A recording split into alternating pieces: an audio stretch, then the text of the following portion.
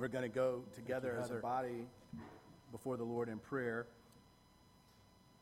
Banner Christian Fellowship has a mission statement, has a vision statement. We're talking about community today. We're going to be looking at vision statement is that as a community we will focus on the gospel this morning and we will that our time of prayer, of course, to pray as a community, the Holy Spirit leads you. But I feel we will focus on the gospel to encourage us in our faith. Our mission is to bring together praying for our to God, and we do that in lots of different ways. What does that mean? Our community. Well, and as we peel back our church body, the onion a little bit more, we get down to values. Values are kind of our DNA. It's Avery County. It's who we are. It's who we've always been. When this church started, churches who were meeting just as we are together in a living room, when it was the underground church, and you had to scrape the mold off the walls, look at His Word. True story. It's folks that are not able to the fellowship that we're in now, family building we're in now this morning to worship for different reasons. Hospitality. So as we enter into this time, I do want to make you aware of two folks within our community here, the heart of who we are, who are. And they're not just sort of plucked hurting this morning out of nothing as good ideas. They're the heart of who we are because they are the heart of God. Palmera, who faithfully plays on our worship team, his father passed away last night. Into looking at our values, our DNA. Called me on Friday and we looked at hospitality. Drove through the night to be down there. Had a and we said that hospitality is two things. It is a practical expression of loving one another. I think more quickly than anticipated. Hospitality is a practical way. So Joe was able to spend of serving and loving and great one another. His words. And hospitality is an expression of our love for Jesus. Mother passed away. And that hospitality again is not something that we created or we thought of. You see, we have been offered grace. We certainly want to be praying upon grace upon grace. We certainly have many in our body who are recovering from surgeries. An invitation.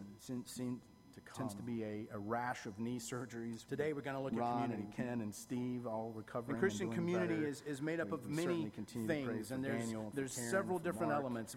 There's unity, which we've read and talked about. There's service, maybe focus this we can talk in praying for our community. Indefinitely about. Today we want to focus on opening us up. Community that focuses just continue to pray on Jesus. So let me pray.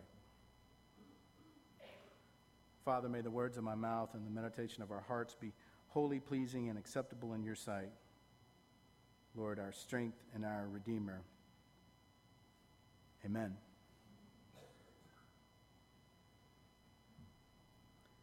So you've trained for years, day after day, season after season, long runs, interval training. You've prepared.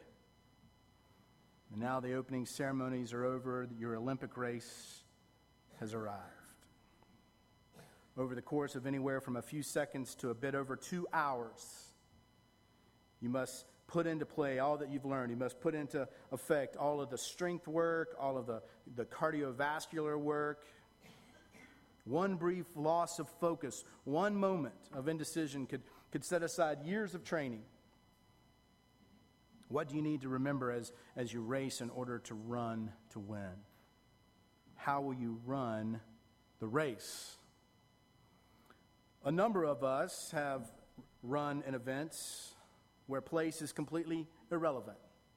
I've walked in a few events that I was supposed to run in where place was completely irrelevant. Not so much running against others in that kind of race as with them.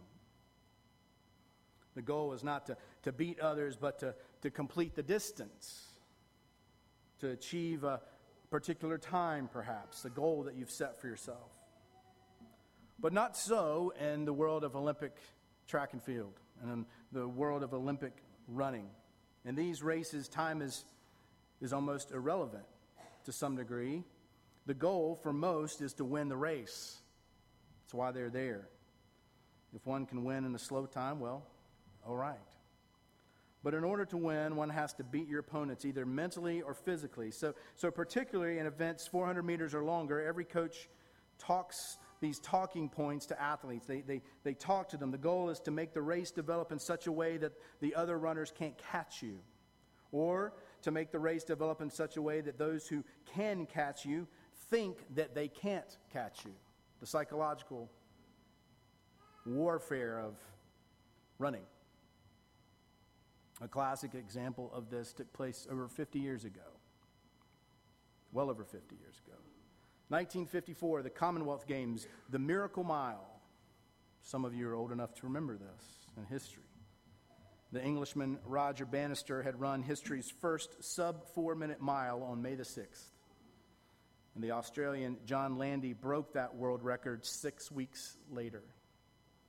No one else had broken the barrier. About 7 weeks after Landy's record race, the two runners met for the first and the only time. Bannister was known for his kick there at the end, a fast end to the mile. So Landy calculated that his best chance to win was to break contact early, go out hard. Go out so hard that Bannister would think he was unable to come back. And that's what Landy did. He pushed hard from the very beginning. About halfway through the mile, he had 10 yards on Bannister, but Bannister still believed in himself. He still believed he could come back. Later, he would write, describing the race, he wrote this: "I quickened my stride, trying at the same time to stay relaxed. I won back the first yard, then each succeeding yard, until his lead was halved by the time we reached the back straight on the third lap, the third of 4. I had now connected myself to Landy again, though he was still 5 yards ahead. I tried to imagine myself attached to him by some invisible cord. With each stride, I drew the cord tighter and reduced his lead. I fixed myself to Landy like a shadow." Bannister remained focused. Then, with 80 yards to go, he pulled up outside of Landy. And at this point, Landy made an uncharacteristic mistake.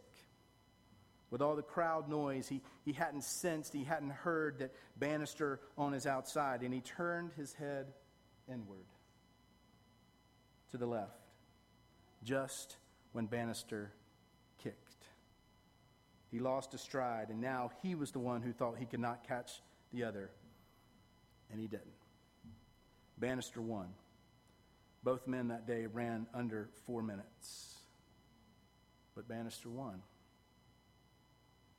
Today I want us to look at this concept of Christian community because it is what we value here as a church, as a family. And we've often talked about the need for unity. And that unity coming from and falling down from the Holy Spirit covers all. But today we look closely at Christian community and its characteristic of focus. And to do this, we're going to look at biblical analogies, not of football. I mean, why stop at a hill when you can come to a mountain?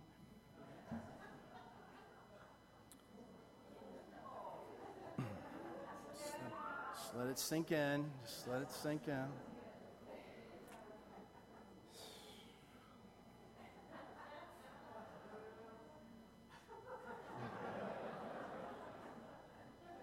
No, we're not going to look at football. I promise. No more football talk. But we are going to look at running. Something that I really hate to do. The Bannister-Landy race exemplifies 2 key lessons, I think, for our spiritual lives. Stay alert and stay focused. Primary text we looked at is Hebrews chapter 12, and the previous chapter walks through Old Testament history, and reminding us of men and women who had exercised faith in God. Some through faith had great earthly success. Others through faith remained true to God in the midst of terrible persecution. Hear this description that begins in verse 36. Some faced jeers and flogging, while still others were chained and put in prison. They were stoned, they were sawed in two, they were put to death by the sword. They went about in sheepskins and goatskins, destitute, persecuted, mistreated. The world was not worthy of them. They wandered in the deserts and mountains and in caves and holes in the ground. These were all commended for their faith, yet none of them received what had been promised. God had planned something better for us so that only together with us would they be made perfect. That's Hebrews chapter 11. Verses 36 through 40. So we get this picture of all these men and women who endured through faith are waiting for the fulfillment of the promise.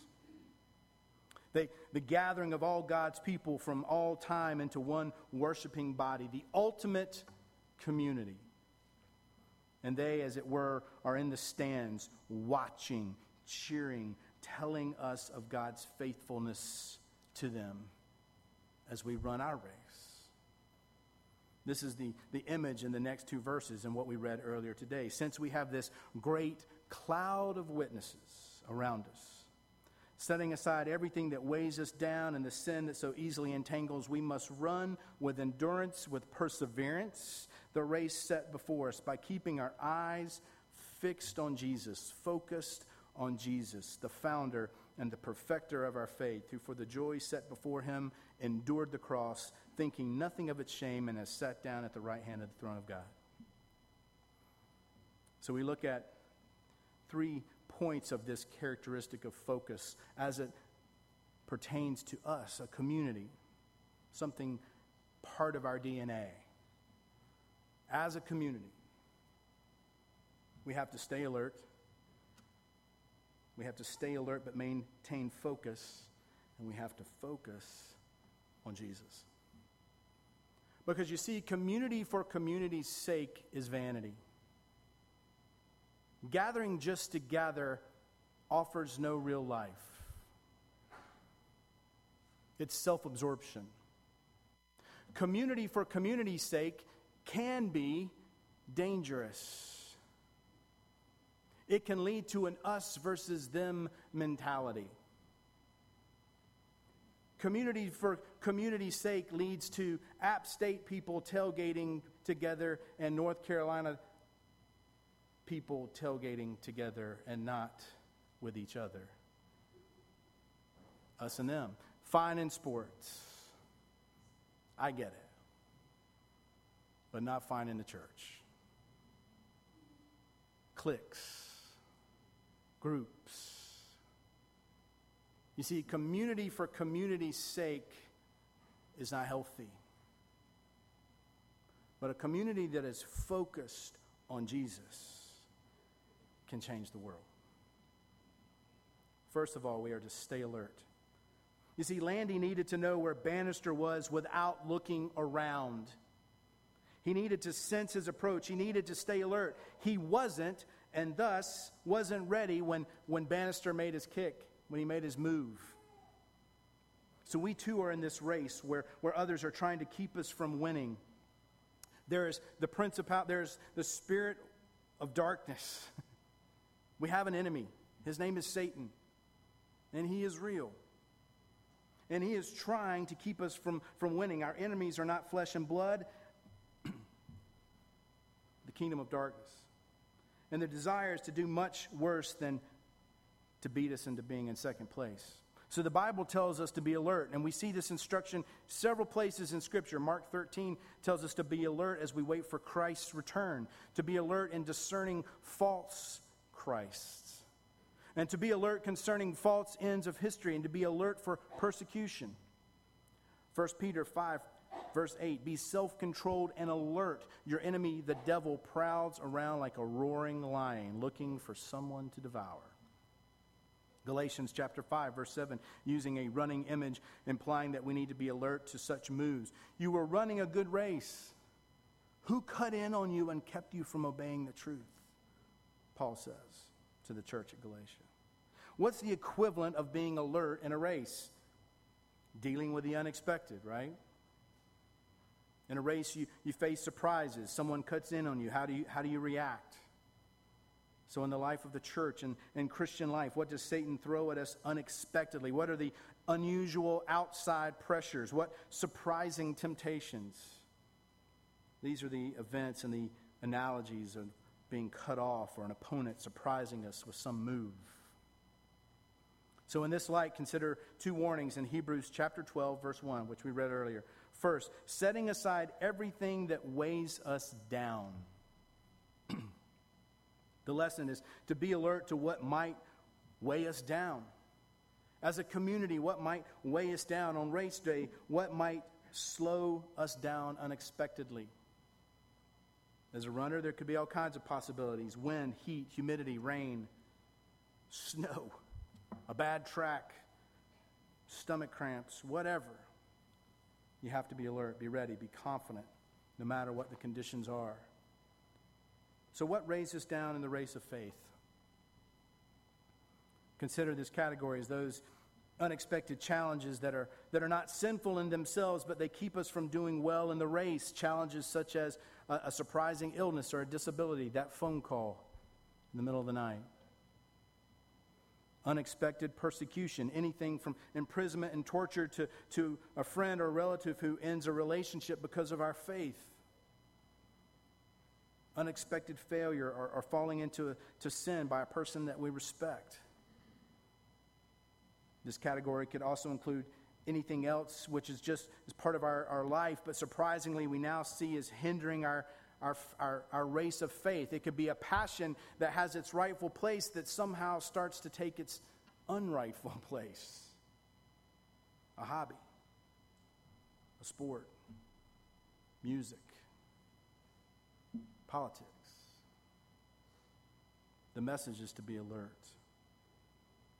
Notice the hindrances. Be sensitive to what is keeping us from advancing in the faith. With regard to our community, what is hindering us from being together, figuratively and literally? And the hard part about it is it has to start with us. The hard part about community, if I am in need of community, I have to seek community out. I have to put myself in the right place to be in community. I have to make a decision. I can't wait for everybody to come to me. That's hard, especially when I'm hurting. It seems unfair. What is surprisingly keeping me from racing well? Be alert. Hebrews 12:1 continues, setting aside everything that weighs us down and the sin that so easily entangles. So the second lesson, be alert to what might trip us up. The sin that so easily entangles, the writer of Hebrews says. Fundamentally, Satan aims to make us fall into the sin of unbelief. That's his game. That's his game plan. He wants us to fall into the sin of unbelief. He tries to make us too frightened to step out in faith. He tells us, don't trust God, don't believe his promises, do it yourself. And the self-made man becomes the self-made mess. Absent of community. An island. Stay alert in these areas. Know that our opponent is active. He is trying to catch us off guard. He is trying to destroy our faith, trying to destroy our community. So we have to stay alert but maintain focus and confidence. Number 2. While alert to all these potential dangers, we have to keep our focus elsewhere. When warned to stay alert, there's a danger that the runner will focus on potential dangers. She may think of all that can go wrong and then begin to worry and consequently lose confidence. She starts trying to avoid having things go wrong instead of trying to win the race. Every runner must remember the goal is not to avoid being tripped. The goal is to win. The hurdler who focuses on the hurdles will never win the race. Just so for us in the race of faith, the goal is not to avoid sin. The goal is to follow Jesus. We too can get so wrapped up in avoiding sin or thinking about unexpected barriers to faith that we lose focus on what is most important. And the answer, friends, is always Jesus. He is the focus. Just to be clear. He is always the focus. And in some measure, was the problem of the Pharisees, right? You remember those guys? They focused so completely on avoiding sin that they lost sight of the greatest commandment, loving God and delighting in Him. So yes, we must be alert to surprises, to potential dangers, but of the greatest importance, we must run the race set before us with endurance, focusing on Christ. When we meet together and we focus on Jesus, I don't think anything bad is going to happen from that. That is a community focused on Jesus. So thirdly, just to be clear, we are to focus on Christ. In racing, this is what Bannister did so well in this Miracle Mile, in this story. Landy, though going out hard, tried to get Bannister to lose focus, but he never did. He focused on Landy's back. He imagined a string connecting them and pulled Landy in closer and closer. It's this key point in today's text. We must run with endurance the race set before us by keeping our eyes fixed on Jesus. Keeping our eyes fixed on Jesus. It explains how we can run the race with endurance. We're not going to run it any other way. We've spoken of running the race of faith as a distance race, as a marathon, because of the element of time and of strategy. That's usually the most important running analogy. But these phrases in Hebrews 12 also relate to a sprint. As the race starts, you can see the finish line. Our task is to reach that finish line before our opponents, and we do that in part by looking straight ahead at the goal. We never look at our opponents. We don't get distracted. We focus. Just so in the race of faith. Because you see, Jesus himself is the finish line. So we have to keep our eyes fixed on him. We must never take our eyes off. We must be alert to what is around us, what is in us, aware of things, aware of our situation, to be alert, but to remain focused. Jesus.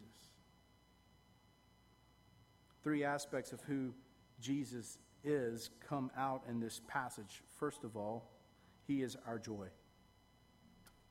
Just as Jesus, for the joy set before him, endured the cross, thinking of its shame, so we run the race with endurance, looking at the joy set before us, and that joy set before us is Jesus himself. He is the goal. He is the destination. He is how we're going to get there. It's everything. So what was the joy set before Christ? He knew the purpose of the cross. He knew God created man for his glory, yet mankind from the beginning had rebelled against that purpose and pretended that they were not under God's authority. All mankind, therefore, was under God's just wrath. But Jesus went to the cross to pay the penalty for my sin, your sin, our sin, the sin of the world. He lived a perfect life. He therefore did not deserve death. He did not deserve God's wrath. So when he died, he took on himself the punishment for all the sins of all who would trust in him. He knew, therefore, that at the cross he was glorifying God through the redemption of people in every tribe, tongue, people of every nation. And with that joy in mind, he endured unimaginable punishment. It was all worth it. He knew that, so he endured it. So just so with us. We too have joy set before us. Jesus himself. We'll see him face to face. He will look at us and say, "Well done, good and faithful servant." We will know him as we are known. By focusing on that joy, we can endure. You see, Jesus is our joy. Secondly, he has all power to help us complete the race of faith. This race that we're running, we don't have to do it on our own. We don't have to muster this thing up. Verse 2 tells us that he is the founder of our faith. The Greek word means one who begins or originates. And so it is translated author, founder, pioneer, different versions depending on your Bible. But the word emphasizes that he gave you or gives us the gift of faith. So even my faith to trust him and to focus on him is not my own. It comes from him. He is the one who replaced our heart of stone with a heart of flesh so that we might love him. He is the one who opens the eyes of our hearts so that we might see him for who he is. He is the one who gives us faith as a gift. He is also the perfect example of a man of faith, trusting God every minute, every day. Furthermore, it says, he who began a good work in you will complete it. It's what the author of Hebrews says next, that Jesus is the perfecter of our faith. That is, the one who will bring it to perfection, the one who will complete it. If our faith, if our community is brought to perfection, it can't be improved anymore. And if he is going to do it, then the outcome is certain, because Jesus can be trusted. This last phrase in verse 2, he is seated at the right hand of the throne of God. That is, he is God the Father's right-hand man. There's no other higher power. Nothing else can approach such power. So he will ensure that we complete the race of faith. And then lastly, we focus on Jesus' return. This is the part, what the author of Hebrews refers to as the end of chapter 11. Apart from us, the faithful saints of old should not be made perfect. Jesus will come to perfect his bride, the church, as he unites into one body believers from every age. Indeed, he comes to renew and to restore the entire creation. As we read in Mark chapter 13, then they will see the Son of Man coming in clouds with great power and glory, and then he will send forth the angels, and he will gather together his elect from the four winds, from the farthest end of the earth to the farthest end of heaven. That's Mark chapter 13, verses 26 through 27. You see, Jesus, friends, is coming back. And when he comes, he will gather his people wherever they are. All will be summoned up in Christ. His return makes all the pain, all the sorrow, all the suffering worthwhile. He rights all the wrongs. He established the perfected new heavens and new earth. He will establish the perfected new heaven and new earth. So we have to focus on Jesus. We said last week, we don't have to be on the planning committee, but we certainly want to be on the welcoming one. Not that we like committees in our church. We don't really do committees. So yes, be alert to potential problems. Don't be caught off guard by Satan's attempts to box us or to cut us off or to hinder our running. But don't focus on those problems. Instead, focus on him, our joy, our power, the one who will return. And as we look, we gain confidence. He is returning. He is almighty. He is our supreme joy. So to conclude, Banner Out Christian Fellowship as a community of focus. How are we running the race together? Are we alert? Do we notice people? Are we waiting to be noticed? If we're running the race, if we believe in Jesus, then some questions. What's hindering me in the race of faith? Am I alert for the unexpected? Am I digging in? Am I reading God's word so that when the unexpected comes, I can respond? What's keeping me from being a husband who loves my wife as Christ loved the church? What's keeping me from being a parent or a child or an employee or a friend or a student who honors Jesus in all that I do? What's keeping me? What keeps me from being effective in my witness to my friends and my family? Let's be biblical. Let's throw off sins. Let's throw off activities that hinder us and run to Jesus. Since we are surrounded by such a great cloud of witnesses, consider those who ran with endurance the race of faith by keeping their eyes fixed on Jesus.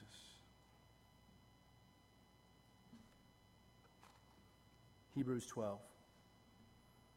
Therefore, since we are surrounded by such a great cloud of witnesses, let us throw off everything that hinders and the sin that so easily entangles, and let us run with perseverance the race marked out for us, fixing our eyes on Jesus, the pioneer and perfecter of faith. For the joy set before him, he endured the cross, scorning its shame, and sat down at the right hand of the throne of God.